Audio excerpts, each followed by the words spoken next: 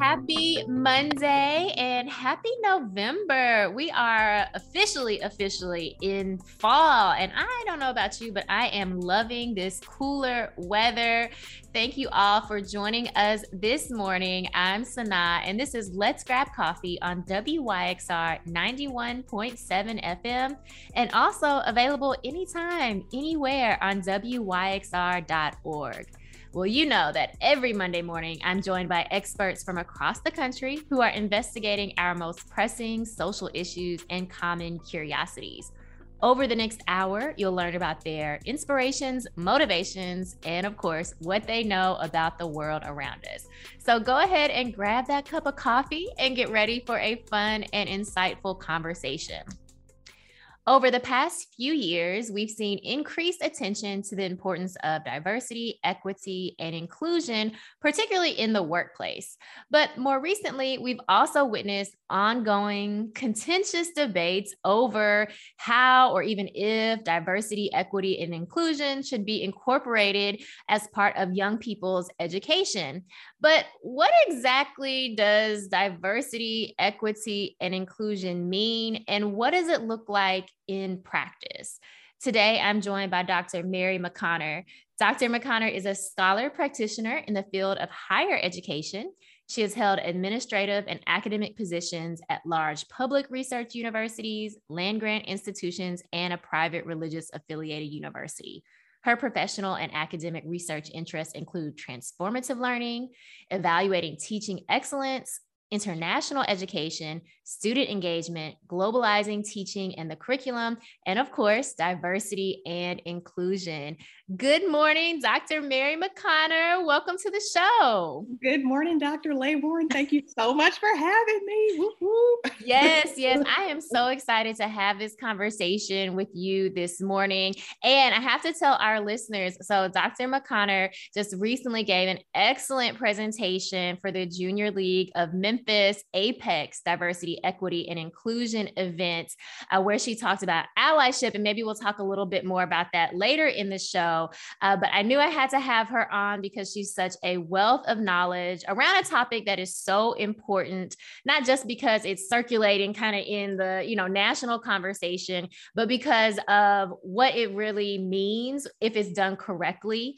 And I think we have to talk about it here on Let's Grab Coffee because we've mentioned different bits and pieces over, the course of this last year being on the air. But then I realized I've never had an actual expert about DE&I on the show so that we can have a really informed conversation. So I'm so glad that you said yes to chatting with me today. Yeah, well, thank you so much for having me. And I mean, it's no secret, you know me, you know that this is an area I'm so passionate about, especially social justice education and just DE&I in general. So yeah, I'm glad to be here with you today and looking forward to a good conversation.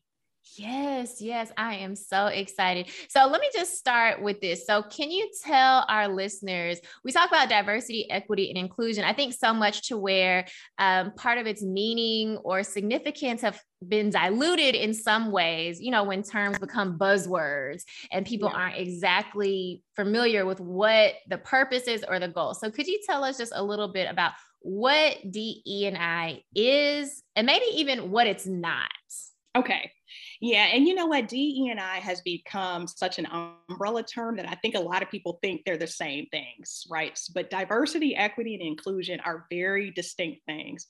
And so diversity is just about difference, right? About all the different lived experiences we bring, the different backgrounds, ethnicity, race, religions. That's diversity. Whereas inclusion it's more about creating a sense of belonging. Do the individuals who are a part of a community or organization feel like that they are included in that organization, right? Do they feel like they belong there? And then equity, I touched on this a little bit during my talk about allyship, or it might've been before that, but equity and equality often get used interchangeably, right? And equality is about sameness. Does everybody have the same things? Whereas equity is more about looking at the individual and saying, okay, what does this individual need in order to succeed? And I'll give a personal example. I am neurodivergent. neurodivergent. And so I have dyslexia, for example. And so for me growing up, and even now, there are certain accommodations that I may need that someone who's neurotypical may not need. So, I think about needing a quiet space or time and a half on a test when I was a student. And so that's an example of equity, right? Making sure that people have the resources or whatever it is that they need in order to be successful, and not treating everyone necessarily the same. So it's really important that we talk about the difference between the two, because they get used interchangeably all the time. And I'm just like, no, but that's more equality than equity, right? Yeah. Yeah. I think that is so important to bring up that distinction, because I kind of think for a while there had been a focus on equality, right? That we want equality. But as you mentioned, there are certain, maybe even individual or group characteristics or historic barriers that require more focus on equity versus simply just saying, okay, everyone has the same thing. So I love your example, and especially being an educator, I'm definitely familiar with different accommodations.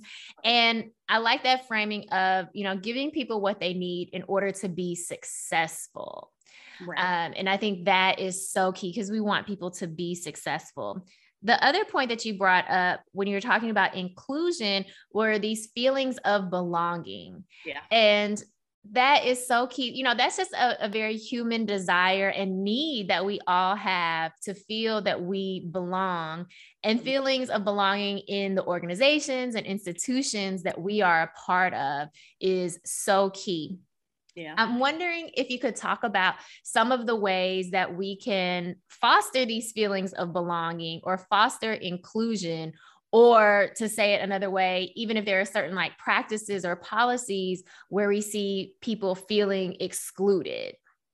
Yeah. And there's so many different ways to go about it. But of course there are some best practices, right? And, we talked about this a little bit last week too, where, you may have different affinity groups on your campus or within your organization. And then that's just one way for people to feel like, okay, I feel like I can connect with this particular group, and this makes me feel a little bit more included on campus. You have different programs and initiatives. One of the things that, we like to do in higher education, we have lots of events for students. And so you might have everything from doing, different events around different Heritage Month celebrations to just having discussions. And I think the key really I think a big part of it is making sure that we're having conversations with the individuals who may not feel a sense of belonging within the organization. So I think awareness is the biggest part of it, and saying, okay, what can we do better? What can we do as an organization to make you feel more included, right? And not so much just asking for the sake of asking, but really listening and saying, okay, we're going to build structures around this. We're going to build policies around this. We're going to make sure that we are intentional in including all the various stakeholders, whether it be, and I'm talking specifically about higher education because I work in academia, but whether it be for our faculty population, our student population, staff, administration, even alumni, just having those different ways to make sure people feel like, you know what, I like this organization, Yeah.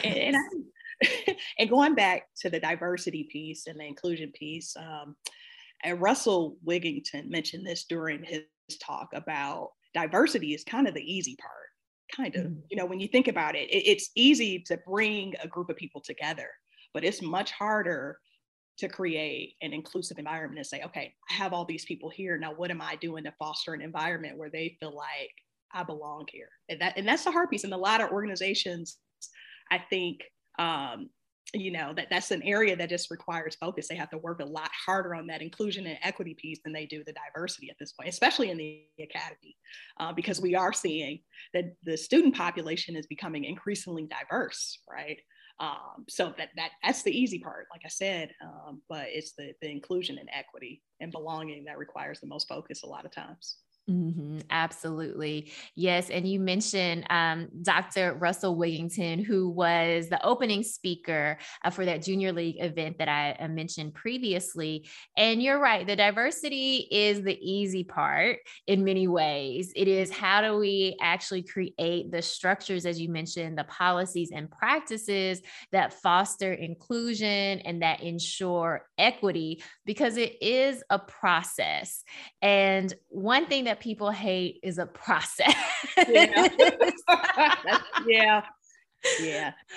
But I will say this, and the thing about DE&I, the thing about this work, it's not going to be a quick fix. And anybody, and I'm just going to keep it real because I'm seeing a lot of positions open up at different organizations and companies. You're seeing like chief diversity officer, vice president for diversity, equity, and inclusion.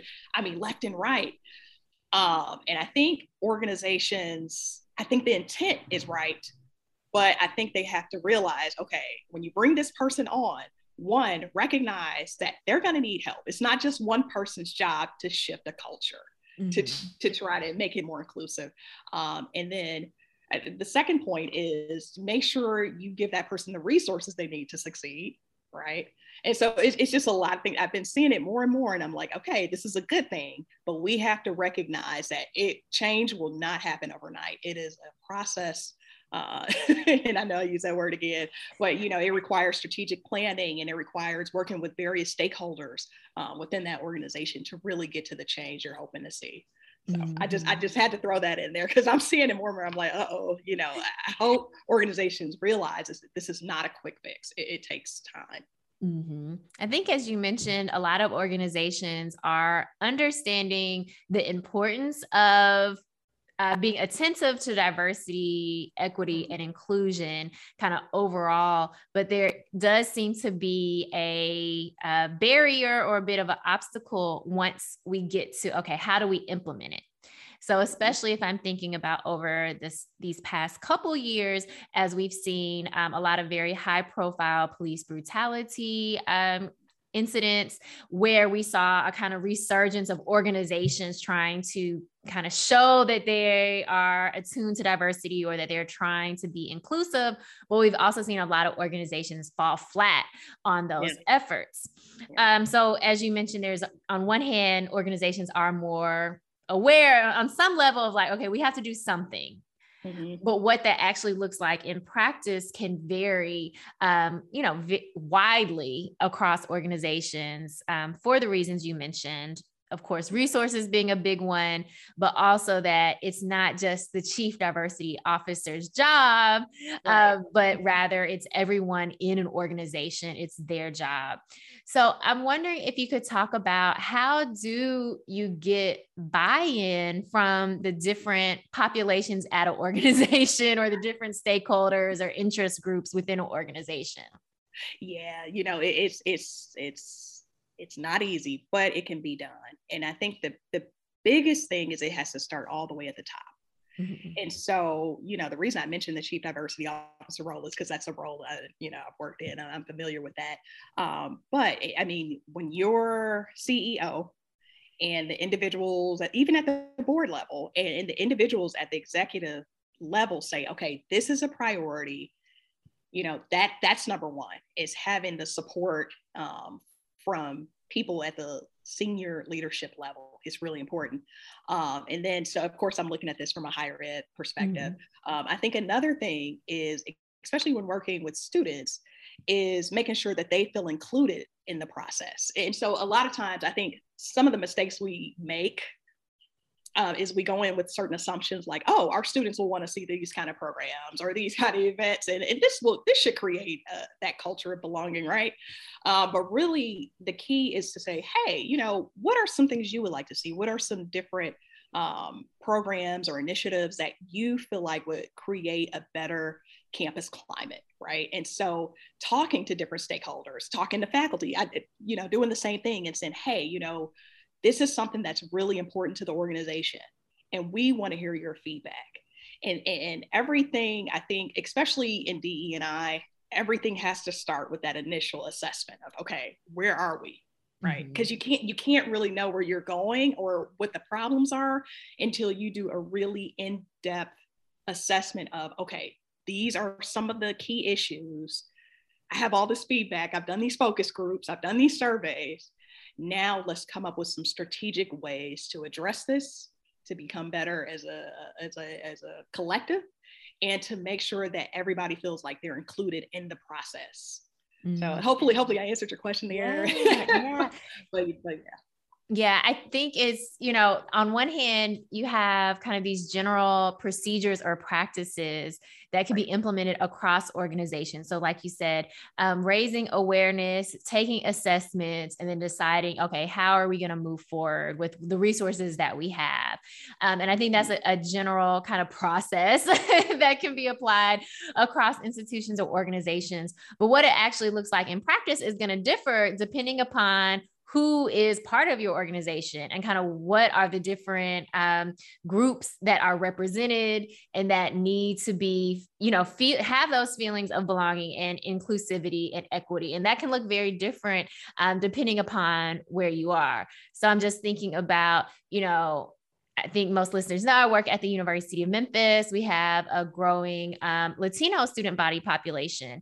And so our efforts around DE&I are going to look very differently today than they would have 10 years ago when our Latino student population was, not really substantial, if present at all, right? So those efforts are going to look different. And I just say that to say you can't have kind of a one size fits all approach.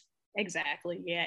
And one thing you touched on, I love that. Like, it's almost like in DE&I, because it's always changing, right? It's an evolving field, but you have to be so aware. You have to evolve with the individuals you're serving.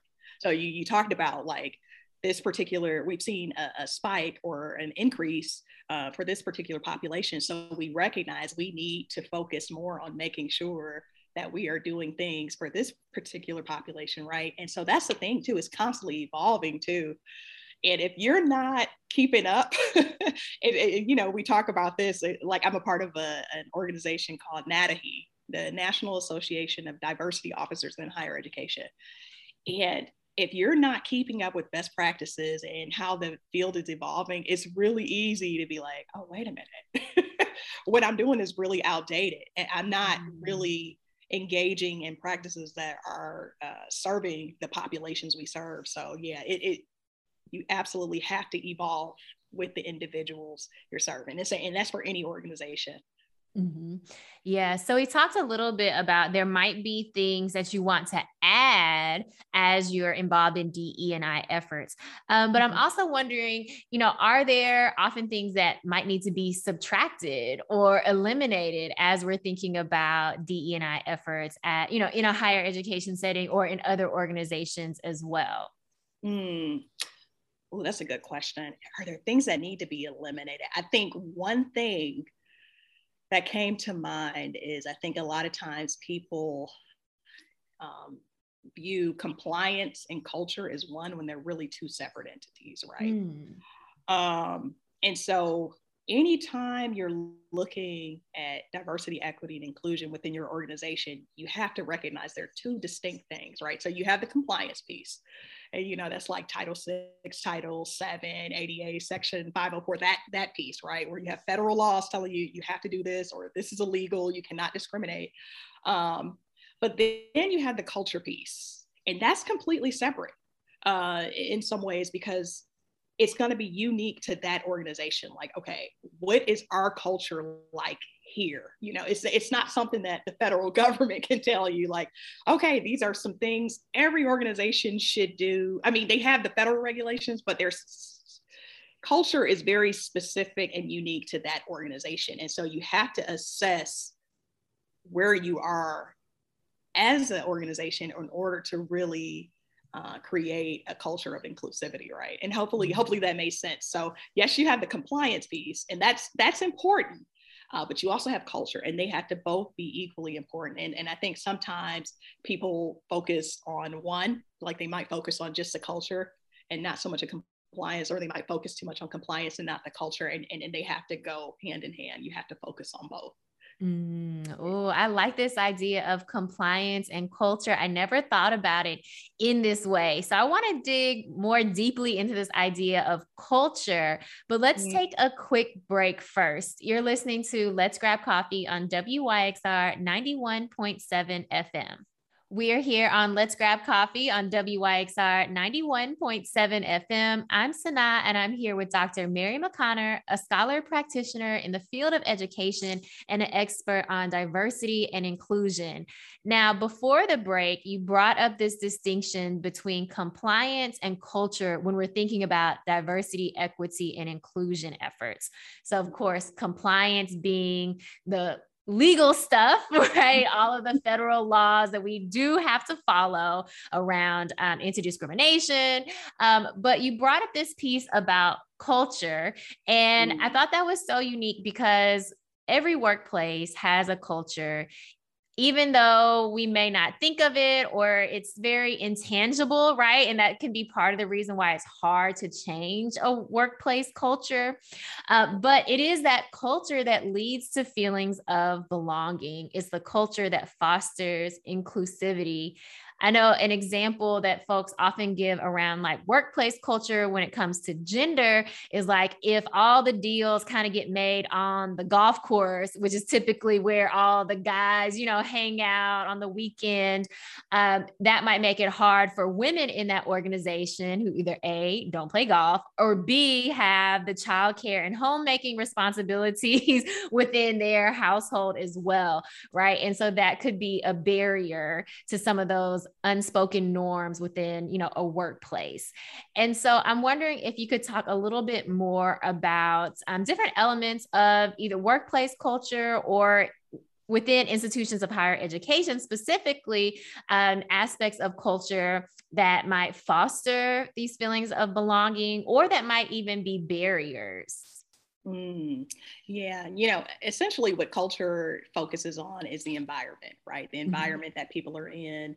And like you mentioned, whether or not they feel included or excluded. And, one thing I kind of want to talk about, just to kind of talk about in modern terms, we're seeing this great resignation, right? And so I think it's been eye-opening for a lot of employers because there was this assumption of, oh, people are leaving because we're not paying them enough. And so when jobs started paying more and people weren't necessarily running to sign up or interview for these positions, it's like, okay, it's more to this than just the money aspect or just, I think people have spent the time to really reassess and say, you know what?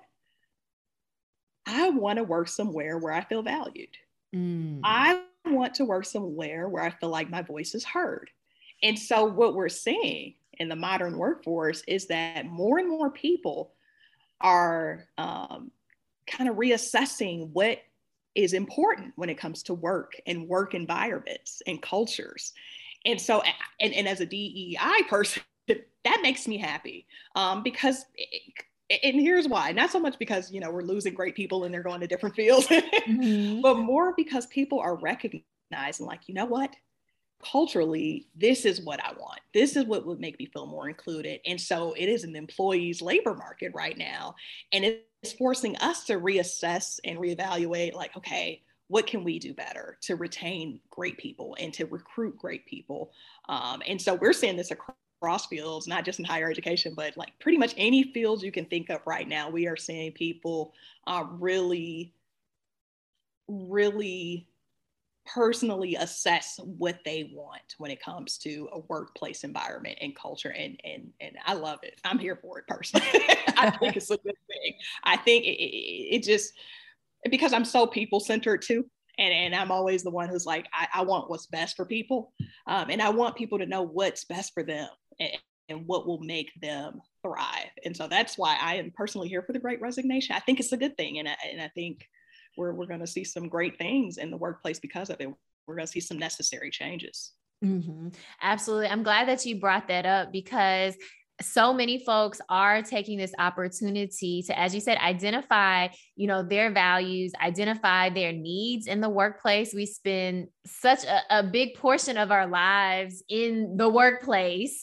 And so people feel that flexibility and that empowerment to say, okay, in a workplace, it's not just about the financial compensation and the benefits package, which definitely, are still important, but it is about, and I love how you said it, am I valued? Am I heard? Are my contributions acknowledged? All of that is part of a workplace culture. And I'm thinking also just tangibly in regards to workplace culture, like, are the expectations that you're going to work, above and beyond your stated hours? Are the expectations that you have to be physically present, in a building, right? Are the expectations that, you respond within an hour to any type of correspondence, right? That fast-paced environment.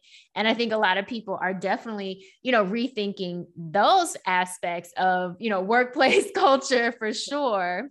Yeah.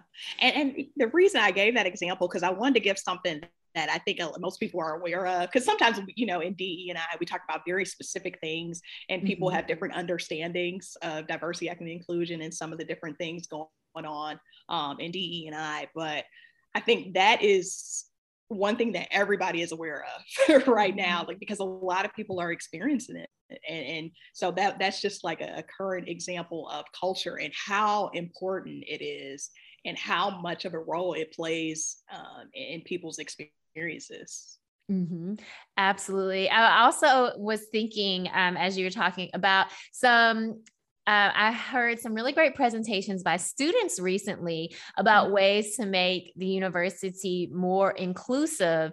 And they were really focusing a lot around different ability status, kind of as you mentioned before, and things just like making sure your videos have captions or that there's sign language interpreters available. And those are all parts of creating an inclusive environment, one where people feel valued, one where folks aren't trying to work around a university or organization to try to, make themselves feel a part of, but rather where the organization takes those efforts proactively to ensure, again, that equity piece, right? Absolutely. And you know what, when we talk about equity too, one thing and inclusion, one thing I forgot to mention that I really want to touch on is the importance of allowing people to bring their authentic selves to places and spaces.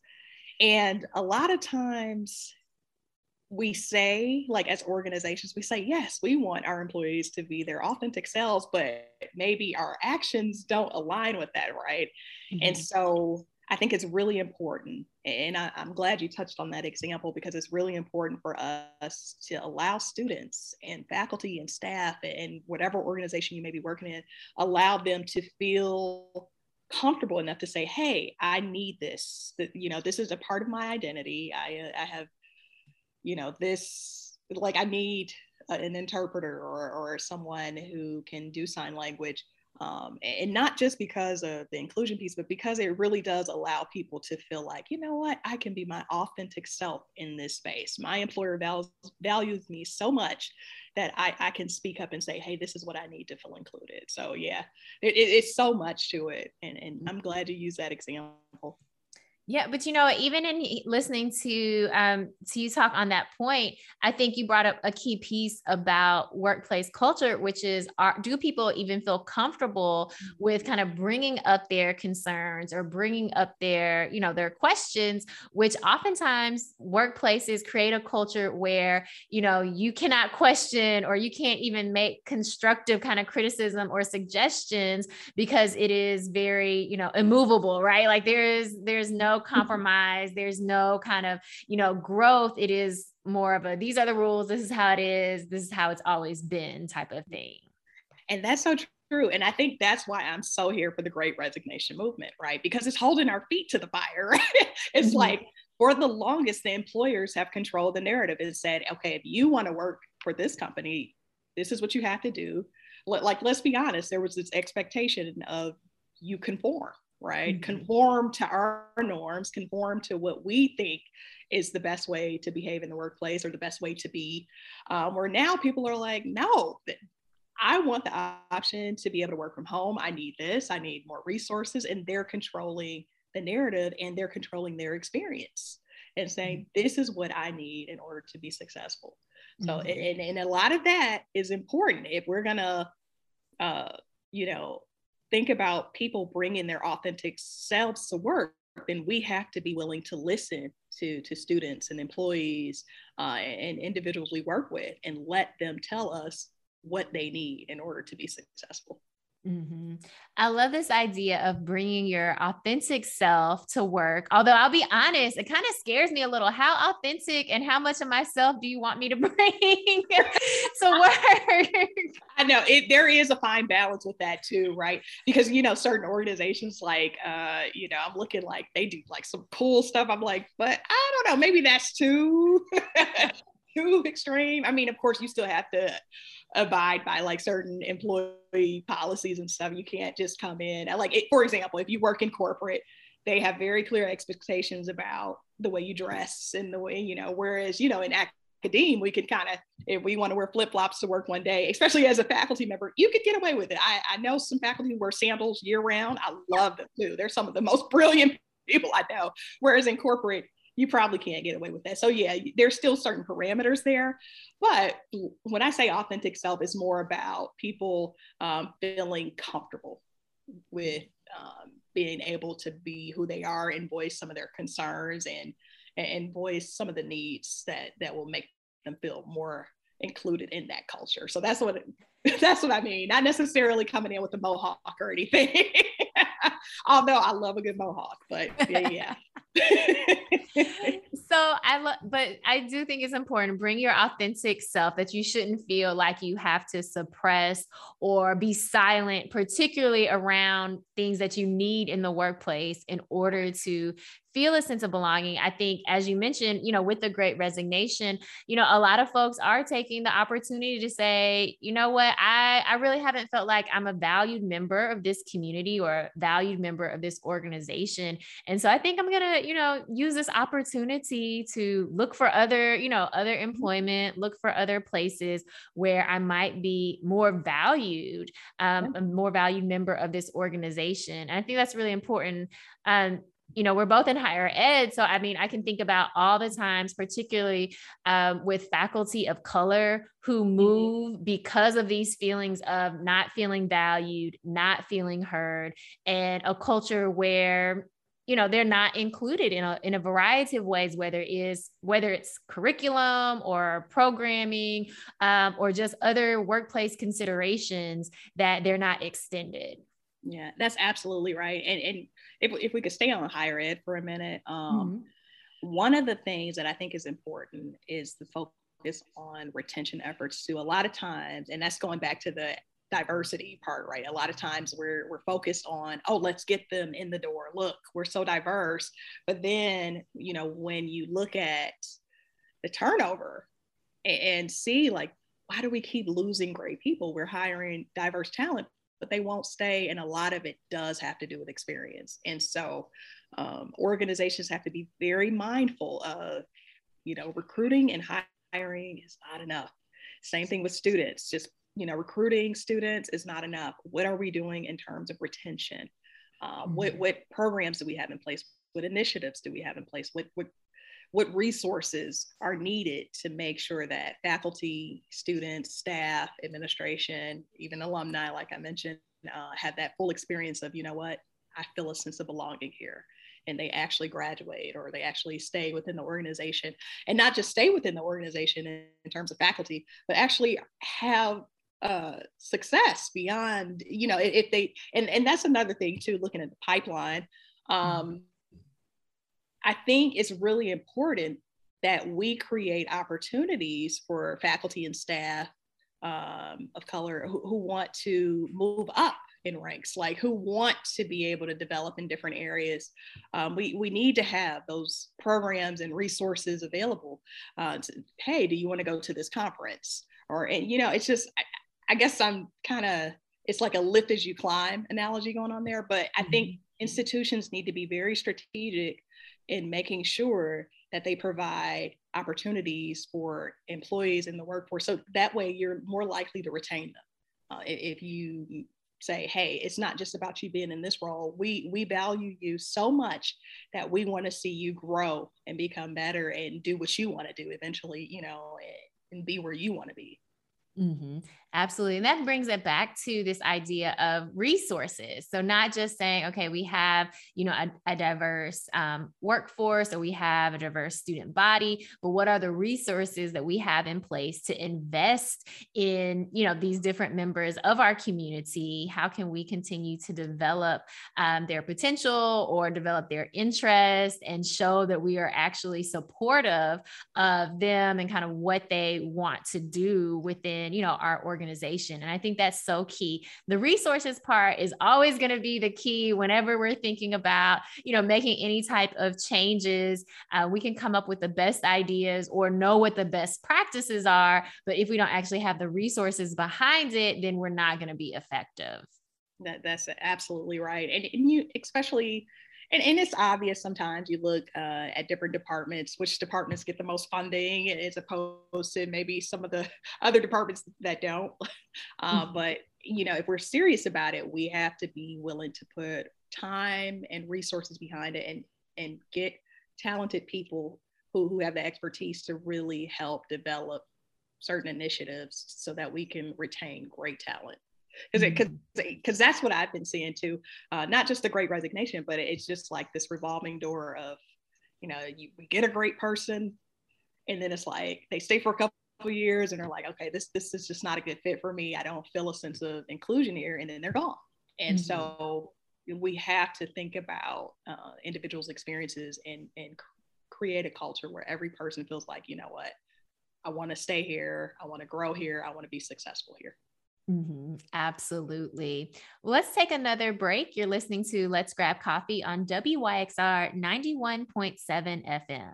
You're tuned in to Let's Grab Coffee on WYXR 91.7 FM. I'm Sana, and I'm here with Dr. Mary McConnor, an expert on diversity, equity, and inclusion. And we've been chatting about how organizations and higher ed in particular can really get behind their commitment to these DE&I efforts. And of course, a big focus on resources. I'm wondering if there are any examples that you can think of organizations, whether higher ed or other, that seem to be doing, or that you've seen doing a really good job at DE&I efforts and really creating that sense of inclusion and making sure that folks feel valued and feel like contributing members of, the workplace or the organization. Yeah. You know what? I got to give a shout out to the Junior League of Memphis, if that's all right. Because I think we just came off this really great DE&I program. It's called Apex. And I had a chance to talk to the president of the organization. Shout out to Tabitha Glenn. And I love that they have been very strategic in how they broke things out. So it's like, we're going to start with this Apex program. And then we're going to, have this diversity, equity, and inclusion task force. And now we're going to turn it into a committee, like a standing committee, where people can do their placements with this committee. So it's not going anywhere, right? We value this so much that we feel like this is, a potential opportunity for different members to be a part of it. And so, I got to give a shout out to them. But there are organizations across the country who I think do a great job. And one thing about higher education, there are some things, that I think we can do better.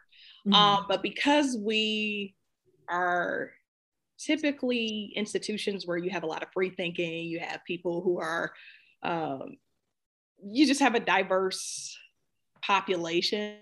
I do think higher education, we do a really good job when it comes to getting behind certain initiatives and social justice things and things in the community. And we do a good job connecting with community partners as well. And I think that's a key thing. Anytime you're doing DE&I work, yes, it's important to think about the internal aspect, but it's also important to think about the external aspect of it too. And are we connecting with the community around us, right? Because oftentimes you have these big billion-dollar organizations that are in the heart of a city. And then when you leave that organization, you might see just, people who are homeless, or it's not the same experience. So that's why I think it's really important for organizations to think about how they work with community partners and different organizations within their community as well, if they are serious about DE&I and community engagement.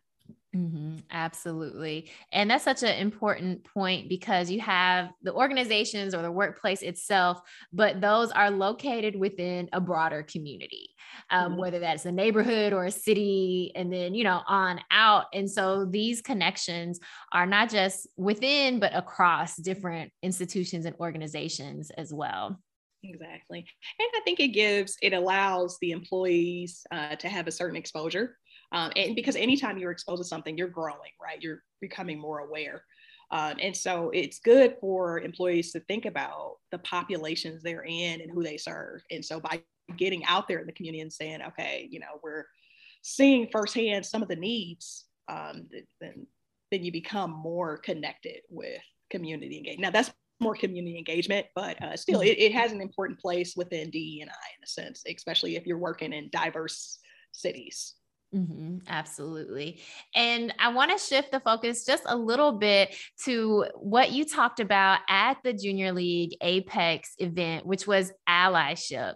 And I know allyship is a big component of diversity, equity, and inclusion. So could you just talk a little bit about first, just what does it mean to be an ally? What is allyship? Yeah. And one of the things I talked about during my presentation is if you look at any major movement in history, there have always been allies supporting that movement, right? And so allyship is basically, and I don't want to oversimplify it, but it is supporting an organization or a group of individuals, especially those who may be disenfranchised or traditionally marginalized or from traditionally underserved populations, and saying, you know what, I'm going to use my time, my resources, and my privileges to help support individuals who are in need of support. And so essentially, there's different components to it, right? So you could be a sponsor, or you could be a champion for a certain cause or initiative or group of individuals, or even, there's just so many different ways to be an ally. And you don't necessarily have to be at some march or rally doing, holding up a picket sign. There's so many different ways. And so one of the examples I gave during my presentation is, when you're sponsoring someone, right, that's a form of allyship. It's like, I see a lot of potential in this person. I'm going to sponsor them. And I'm going to do everything I can to uplift this particular person and make sure they're uplifted and their voice is heard so that they can, thrive and be their best self. So, and it's something we do every day. And I think we just don't realize this allyship when we're writing a letter of recommendation for a student. We're saying this student is an excellent, young pupil, not pupil, but an excellent student, and this is why they should be admitted to your program. Or there's just so many different ways to support people and causes and organizations. And so that's why I really felt like it was important for us to recognize that we do it every day in the Junior League of Memphis. We work with different community partners, and we're doing everything we can to better our community. So. Yes, yes. I love this idea of really breaking down how we can be allies in everyday life. Because I think sometimes when it comes to DE&I or even allyship, folks think it has to be some kind of like big display, or it is something that's separate from your everyday life. Right. And it's really something that's infused throughout your both your work life and your personal life as well. So you don't have to identify as an activist, right, behind some cause, because that can sound very daunting to people. Right. But instead, I love this example of just an everyday action, especially thinking in higher ed, of being a quote unquote sponsor. And when you said the letter recommendation, it reminded me of, I was on a hiring committee and reading, of course, letters of recommendation. And this faculty member had written just this amazing letter of recommendation for a student. And It was so good. I actually wanted to keep a copy of it because I was like, I wish for one day to be able to write such a supportive letter for somebody. And what stood out was not just, all of, the glowing words that they had to say about this student as far as, their academic achievement or their involvement on campus, but also because the faculty member addressed some of what might be perceived weaknesses on that candidate's application. And so I think maybe the student had maybe not so great test scores. And the faculty member, really broke down like how test scores don't correlate with students' success in this case, in a graduate program, right? Which is true. And like incorporated those stats on it. And then also incorporated studies that show some of these tests like GRE and these other graduate placement tests have bias, right? Embedded within those tests. And so I thought that was such a great way of this person, using their privilege, their position of power as a faculty member to really address some inequalities that are embedded in this case, in the testing process, but also really going to bat for this student in a way where I was like, we have to accept this student. Like we just have to, right? Right. And we do it every day. And that's the thing about allyship. We do it and we don't realize we're doing it. We don't realize that there are certain actions we're taking or certain privileges that we may have as leaders and faculty members that's really helping someone else and really creating a level playing field for that person. I love that example you just provided about, because there has been so much research that has shown, sometimes with tests, there's some bias there. Like not everyone is going to be successful when taking standardized tests. There's just so much research on it. And so I love that. But that particular faculty member was able to not only speak to the student's character and the things that they bring, but they also speak to maybe some things that they did not necessarily do well on and why. That to me, that's allyship at its finest. I think that's a great example. Yeah. And I'm just thinking too about, as you mentioned, like other ways we can be allies in our daily lives is always, speaking up, not letting someone, kind of leave them out to dry, to be the only person to call attention to something, even if it's saying like, hey, I think we should really, give this person's concerns, like give them some real consideration. I think that can go a long way as well.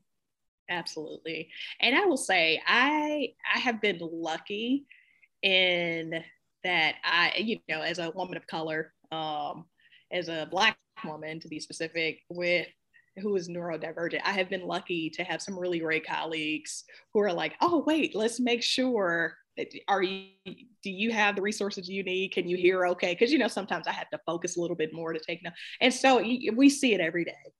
And that's the amplifier, right? Saying like, oh, wait, how can I amplify your voice and your experience and make sure you have what you need? And so we see it all the time. And that's the beauty of it. And we just have to realize that it's a part of who we are. Looking out for people is truly who we are at our core. And it's what makes us great. Yes, absolutely. So I know we're getting close to the end of our time together this morning, but I'm wondering for you, as you kind of look to the future of where DE&I efforts might be going, is there something that you're hopeful for, or something that you hope that for our listeners that they can incorporate, thinking about diversity, equity, and inclusion, even in their workplaces, wherever they may be?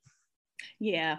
I am hopeful, I think, because there's so much awareness around it right now with all of the different issues that have arisen, and then the different things like, George Floyd, Breonna Taylor, some of those situations.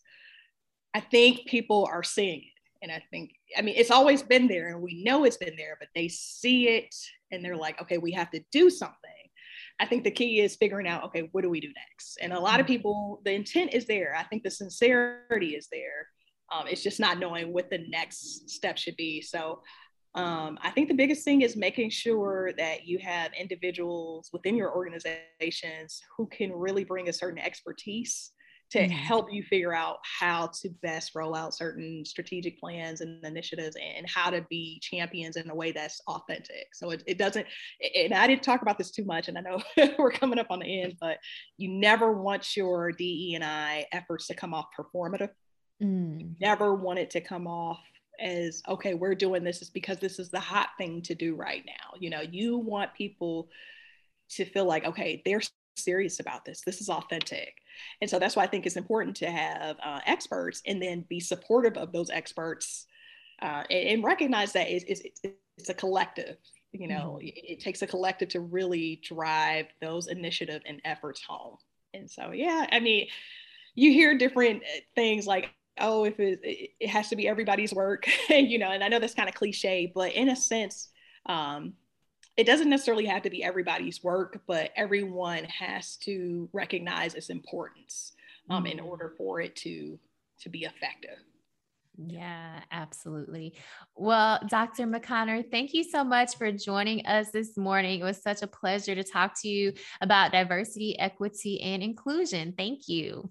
Thank you so much. This is a lot of fun. You know, I got to come back. Yes, absolutely. Absolutely. Well, thank you again to Dr. Mary McConner for chatting with us this morning about diversity, equity, and inclusion. And I just want to echo what she said at the end, which is even if it may not be everyone's work to do, it is everyone's role to understand the importance of diversity, equity, and inclusion. And to remember that there are ways that all of us can be allies to folks. It doesn't have to be, you know, activism where we're out in the streets, but it can be things that we do simply in our own workplace, whether that's amplifying someone's message in a meeting or just being attuned to the different needs that your coworkers have, or in the higher education setting, of course, being attuned to your student body and understanding what their needs are by asking them and not assuming that you know what students might need. And I think that's applicable to a lot of different organizations as well, that we do have to talk to the folks and not assume that we know what's best or we know what they need. Well, this is Let's Grab Coffee on WYXR 91.7 FM. Every Monday, I am here chatting with experts from across the country. And if you ever miss a show, don't worry, because we have all the archive shows on WYXR.org. And if you like to listen in podcast format, be sure to subscribe to Let's Grab Coffee wherever you stream podcasts. Until next Monday, I'm Sanaa.